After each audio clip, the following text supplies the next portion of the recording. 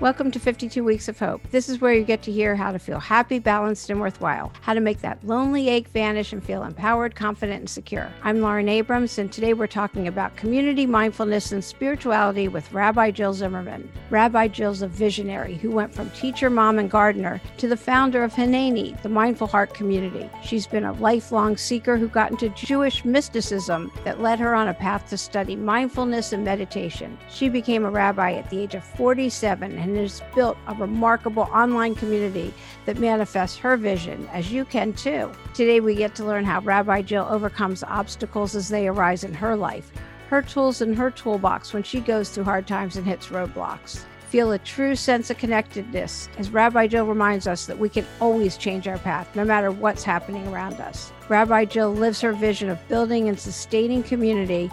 I'm sure we'll all leave today feeling full of possibilities. Welcome to 52 Weeks of Hope, Rabbi Jill Zimmerman. Hi, Lauren. Hi. So happy to be here. So great to see you, Lauren. Oh, you too. It's been a little while. Yeah.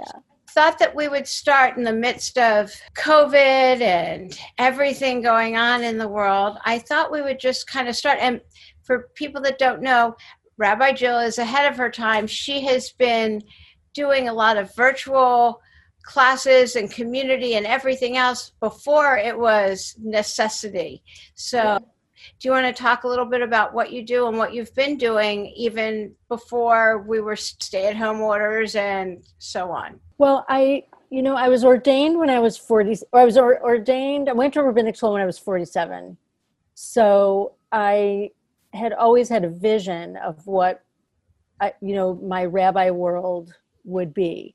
And it was to focus on spirituality and kind of psycho-spiritual work where we look at wisdom from both Judaism and also from other sources, and always asking the question, what does this mean to me? How can what we're learning make me a better person, make us better?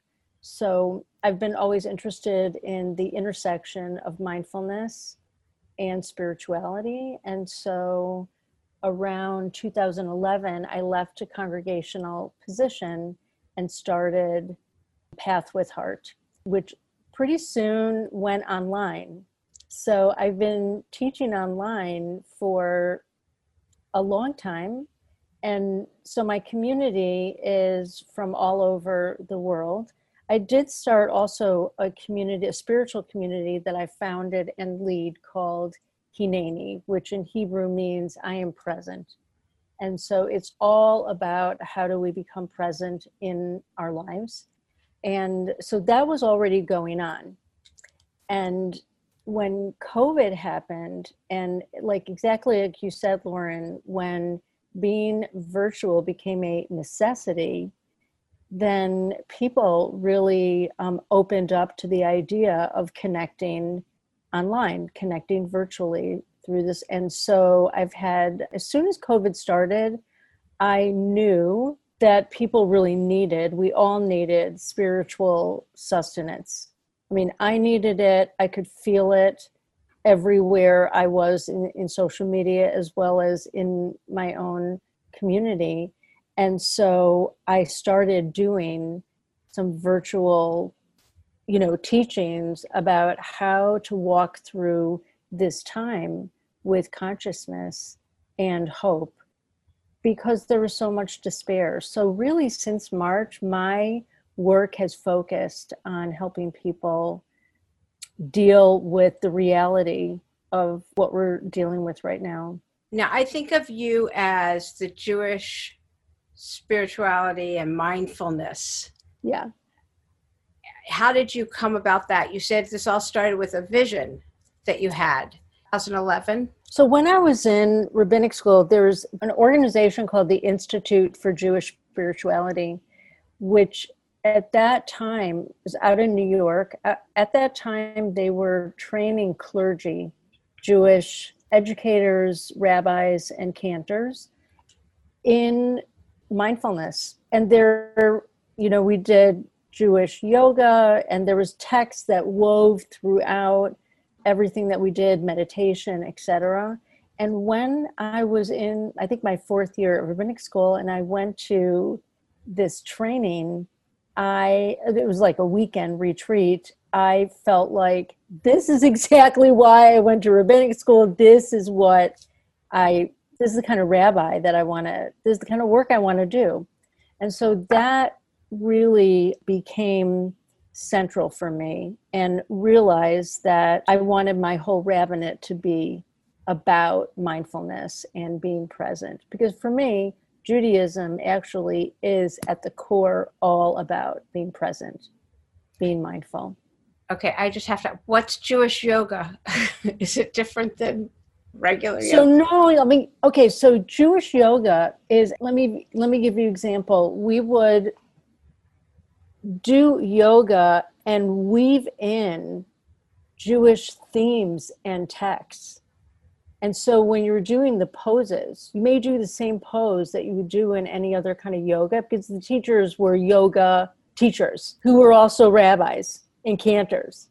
So we would do a pose, but you know how like in a yoga class, the teacher is often speaking, either reading poetry or speaking about the significance, what you're feeling in your body. Jewish yoga uses Jewish metaphors and themes and different texts and teachings so that it's all integrated. Does that make sense? Yeah. I'm not a yoga teacher, so it's just my own experience, because what it is, there's a whole new thing right now called embodied Judaism. And I think it's embodied spiritual practice. So it's like let's say you go to a mindfulness weekend or retreat, and you hear teachings that you resonate with. When you do an embodied practice, you actually can experience that same teaching in your body, right?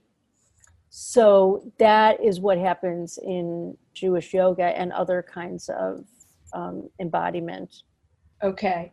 And when you said you saw a vision of what you wanted practice to be, what did you actually see? Did you then manifest that and make that happen? I would say yes. And I would say that it's taken until like the last year to really have the Hineni community, and also just all of Path with Heart, which is my larger organization, that it's taken a while for that to come into place. So the vision for me personally, my personal vision, is that I wanted the teaching that I do to be central in my work, so that it wasn't something like, usually when you're a clergy person and you're at a congregation, for example, your work is doing bar bat mitzvahs or doing wedding, doing rituals, doing services, prayer service, etc. What I really want to say is that I knew when I was assistant rabbi, and I was usually when you are on a track and you're an assistant rabbi, you are doing the work of that like needs to be done in the congregation. And I realized, like, when I was 50 or something, however it was, I can't remember how old I was when I was ordained, and I was working at the congregation, I thought, I don't know how many more years I have on the planet. I wasn't in my 20s. And so I didn't want to wait until I would become a senior rabbi or somehow get a position where I could really do the work that I felt like I was called to do. And so I had to leave the organizational, congregational life in order to create the kind of work and rabbinate that I wanted. I mean, it just really didn't exist. It didn't exist anywhere to do what I wanted to do. So where do you get your mentorship and your support? So I would say that I have always been a learner, and I find that for me, that when I'm learning, I feel more energized and hopeful. and excited. It's a very deep feeling. And so I have, since COVID, for example, started, not only have I been teaching, but I've also been taking classes and with people that I respect and learning. And so that has been absolutely core to, getting through difficult times, is by learning from other people, exploring different texts and learning things that I may not have known before. And for people going through a hard time, what have you discovered are kind of key for helping just motivate and get them through? I think that the most important thing, there's a couple different steps. I mean, number one, I think it is really important to be honest and real with what's going on. So I think it was a month and a half ago, I was on social media, I was on Twitter, where I like to hang out. And I was particularly feeling really exhausted by just the constancy of difficult news, injustice, etc. And the feeling was just exhausted. So I went on Twitter and I posted one statement and a question. And the statement, I think the question was, how would you describe your emotional state right now? I am exhausted. That's what I wrote. And I got 2,000 responses from people. It was like, I couldn't even read them all. And what I found is that just people verbalizing, like my saying, I'm exhausted, opened up the space for other people to say, I'm exhausted too. Or people would say, actually, I wouldn't use that word. I would say, I'm weary, or I'm scared. Or it just became a place for people to tell the truth rather than kind of shoring yourself up. This first step is always about saying what's true. And there is such power in saying what's true, because then it allows other people to say what's true for them. And so just even reading what other people were going through was so helpful to me, because then I felt that I wasn't so alone. And so, I think that connecting with others in a really honest, vulnerable way is, for me, it is essential. And so that's the first step. And so after that, what would you suggest? Because I absolutely agree. And I'm hoping 52 Weeks of Hope is a place for people to eventually connect and to tell their story, yes, if need be, and to find community if they have no place else, and to do all those things, and to say, oh yeah, me too, if Twitter isn't their forum, or if they right, don't have one. Right.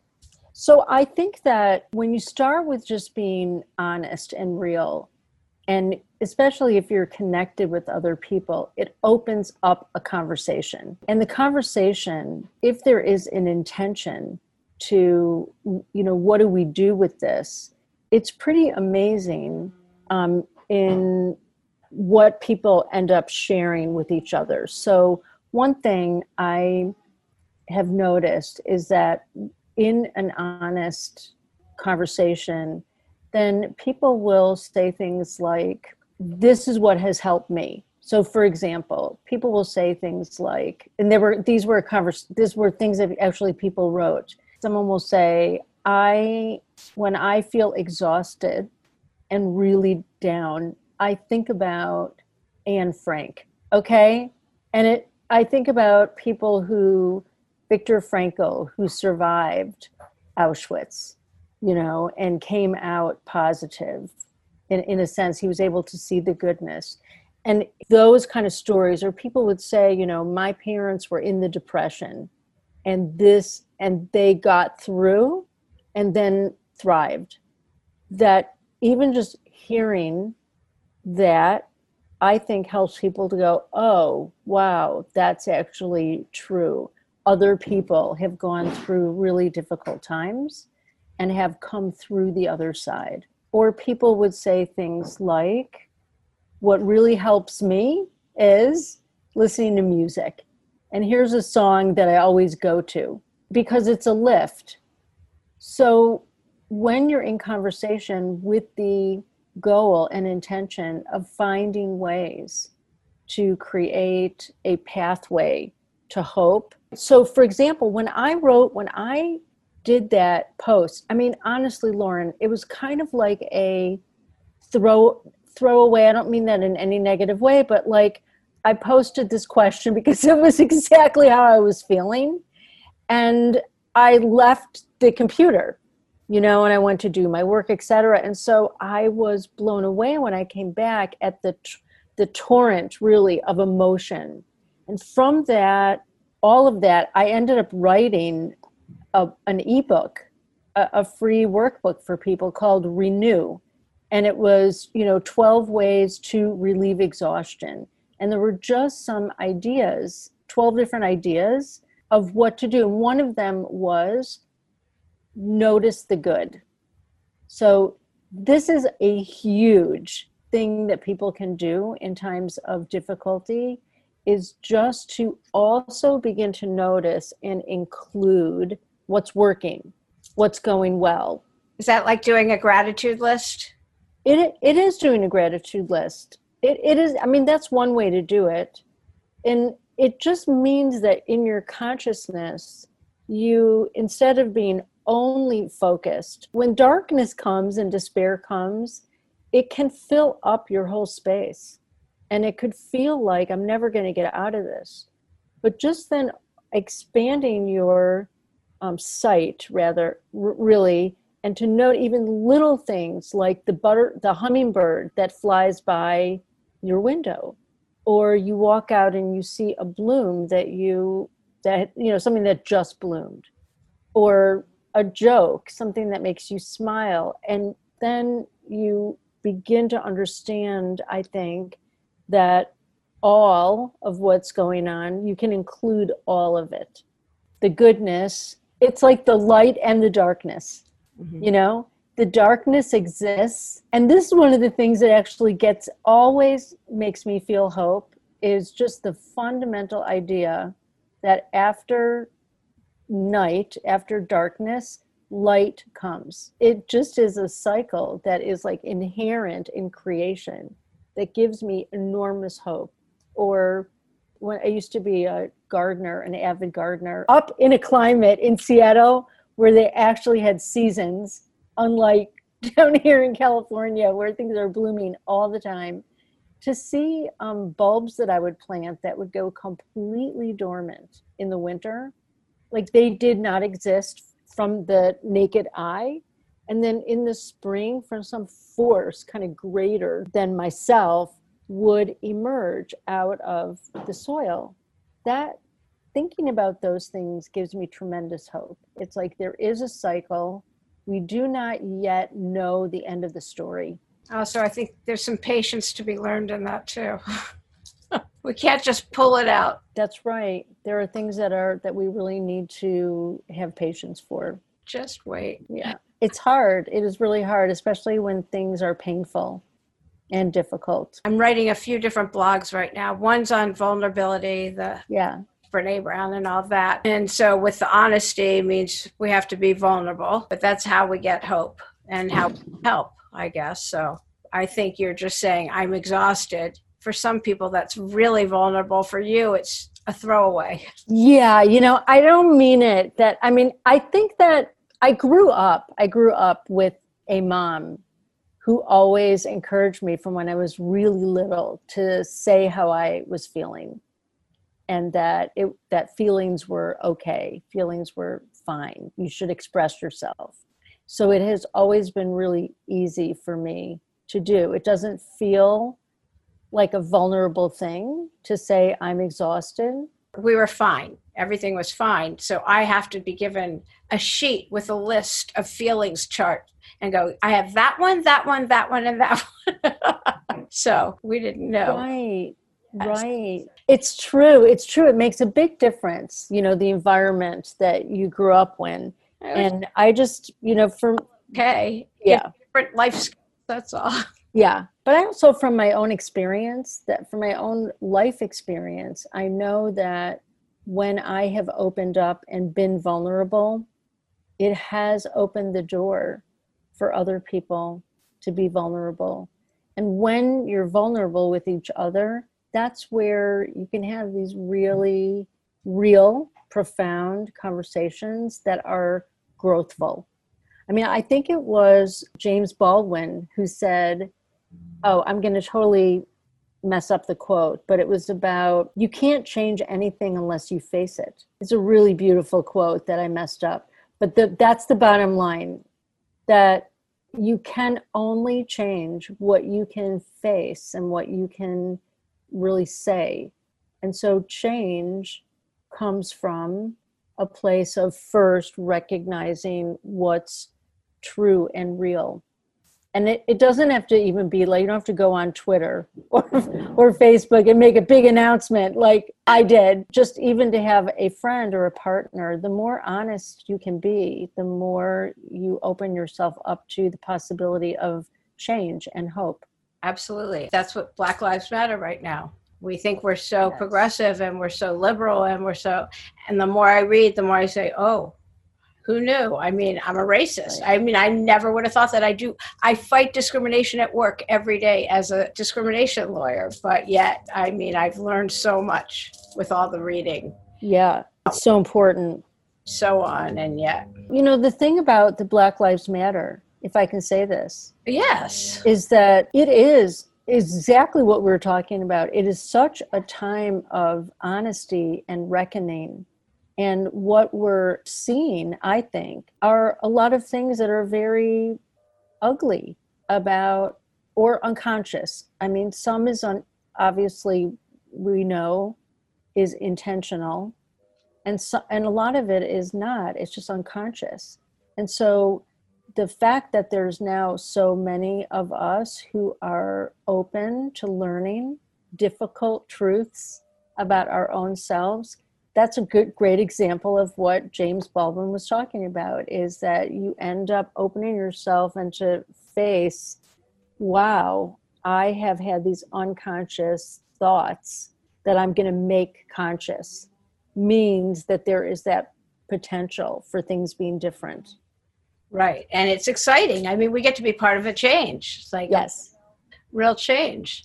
So not just as feminists, but I mean, just overall. So Rabbi Rachel, who's now in New York, said at the beginning back in 2016, she said, when I was talking to her about some trouble I was having with the change in administration, she said, anytime there's a big change, there has to be pullback. And we're now experiencing the pullback, the fight against that. So we have to have this kind of, let's go back to coal and let's go back, like just going all the way back before we can have that kind of change. So we just have to weather the storm. I always hold on to that. She doesn't even remember saying that to me, but I do, because I hold on to it. Like whenever she was telling me historically how. Yes, you know, I love that she said that. And I'll tell you what I think about a lot is that I think about times in which things were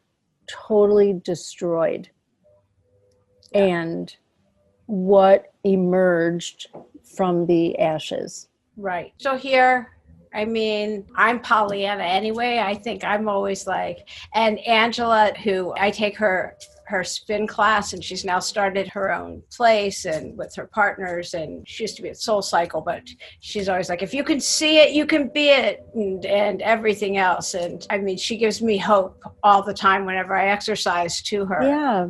On demand now, but I've completely lost my train of thought with that. But with what you had said, it reminded me. But she was saying, like, we get to be part of history and part of change and part of all of it, and it gets exciting, like to keep. And she gives us the energy to just keep going out there, doing the work. Yes, I'll tell you what I think about a lot. We don't know the end of this story. We don't know the end of it yet.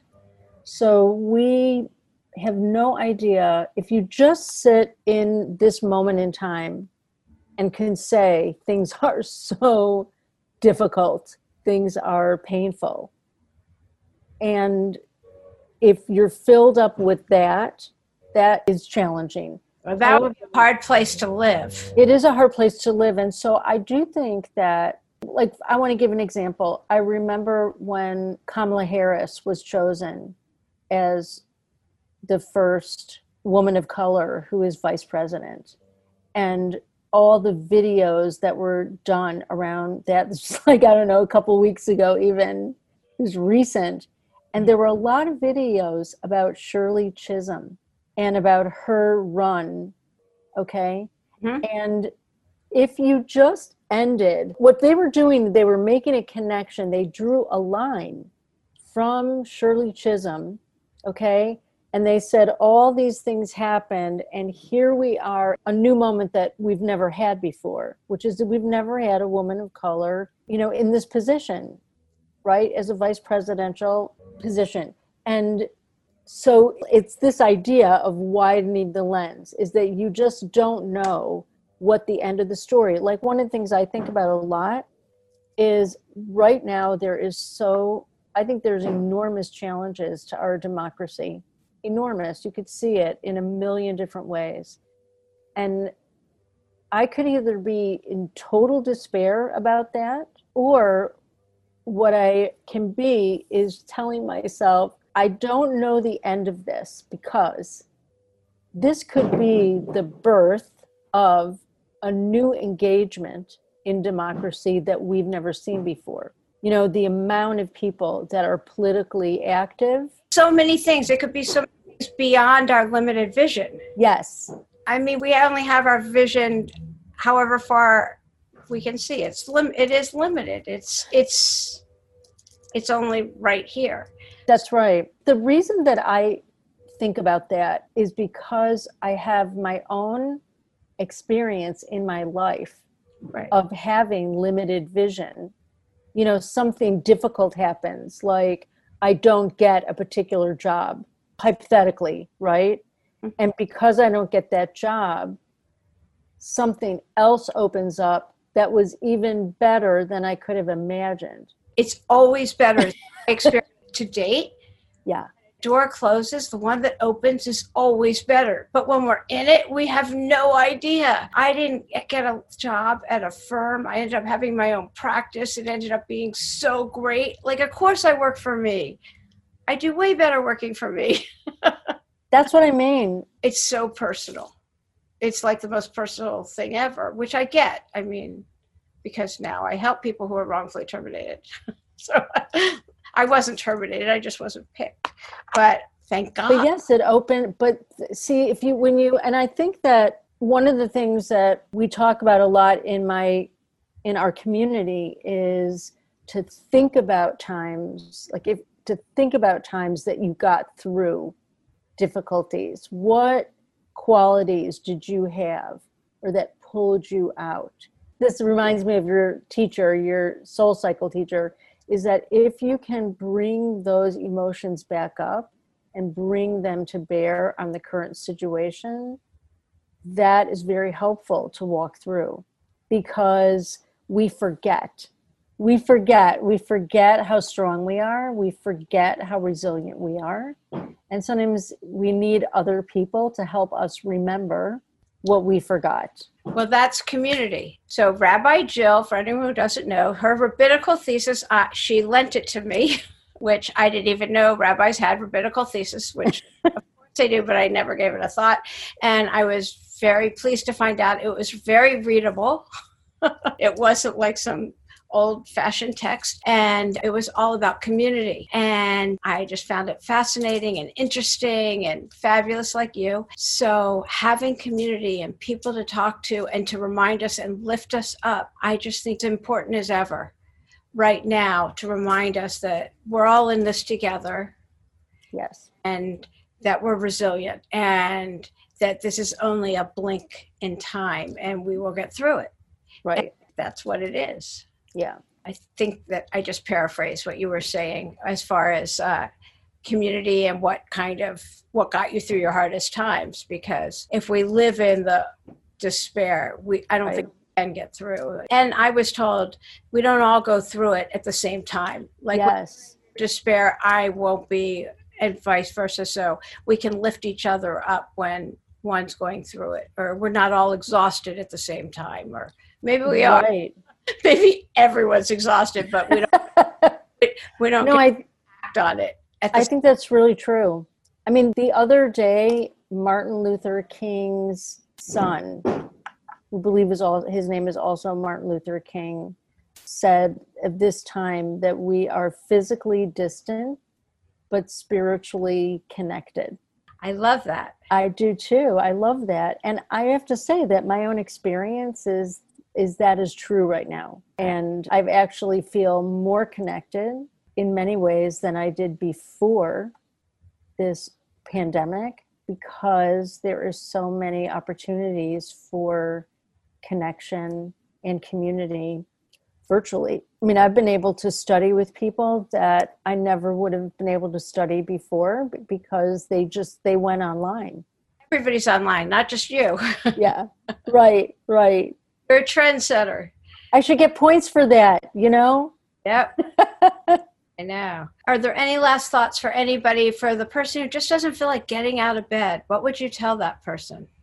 I would say that I would tell the story, actually, that my mentor, Rabbi Lawrence Kushner, told me about what he does when he doesn't feel like getting out of bed. He said that what he does when he lays there is that he will bring to mind something about one of his grandchildren that is guaranteed to bring him joy. Okay, so one of the things he says is like when he took one of the grandchildren to some kind of kiddie train, and the grandchild was just so filled with delight to be on this little train that Rabbi Kushner says that when he just calls that scene to mind, it lifts him up. He has a couple stories that fill him with, with joy. And so that is what helps him when he feels, I thought that was wonderful. It is very similar to, traditional Jewish practice, is that when you open your eyes in the morning, what you are supposed to say is, grateful am I, thankful am I. And so a really good practice is just to think about, when you wake in the morning, 3 things that you're grateful for. It might even be that your arms work, or your dog comes up on the bed and cuddles with you, or just something really simple, again, to remind yourself that there is good in the world, and to search and find little bits of good. That, or just find a good song and dance? Yes, that's right. Yeah, right. I think it's really good to have like a toolkit. In fact, one of the first classes that I taught during COVID was your spiritual toolkit, because I knew that, from what I was hearing from people in the community, is like exactly what you're asking. What do I do when I feel so overwhelmed? What do I do when I feel weary? And there are simple things that you could do. It is essential to be in community. And I think it's important to be in a situation where you're learning, because when you're learning, you are opening yourself to remember what you may have forgotten. That's great. And on that note, Okay. thank you so much. You're welcome. Put a link for anybody who's interested in joining your community or checking it. Put a link for that website. And if anyone wants to find out about Jill and all her communities, they're wonderful. And she's got meditations and all kinds of wonderful spiritual tools in her toolkit and her 2 new ebooks. You can find all that on our website or on hers. And thank you so much for joining us. You're welcome. So great to be here. And I wish you the best in your wonderful project.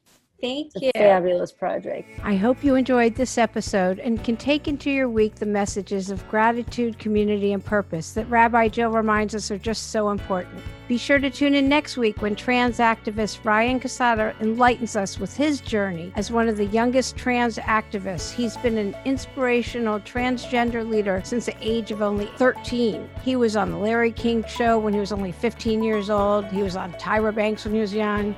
He speaks openly about gender dysphoria, being transgender, bullying, and his personal transition from female to male, including surgery when he was only 18 years old. Discover how Ryan found his voice at such a young age. Not only is Ryan a powerful speaker, he's also a musician, a writer, a filmmaker, and an actor.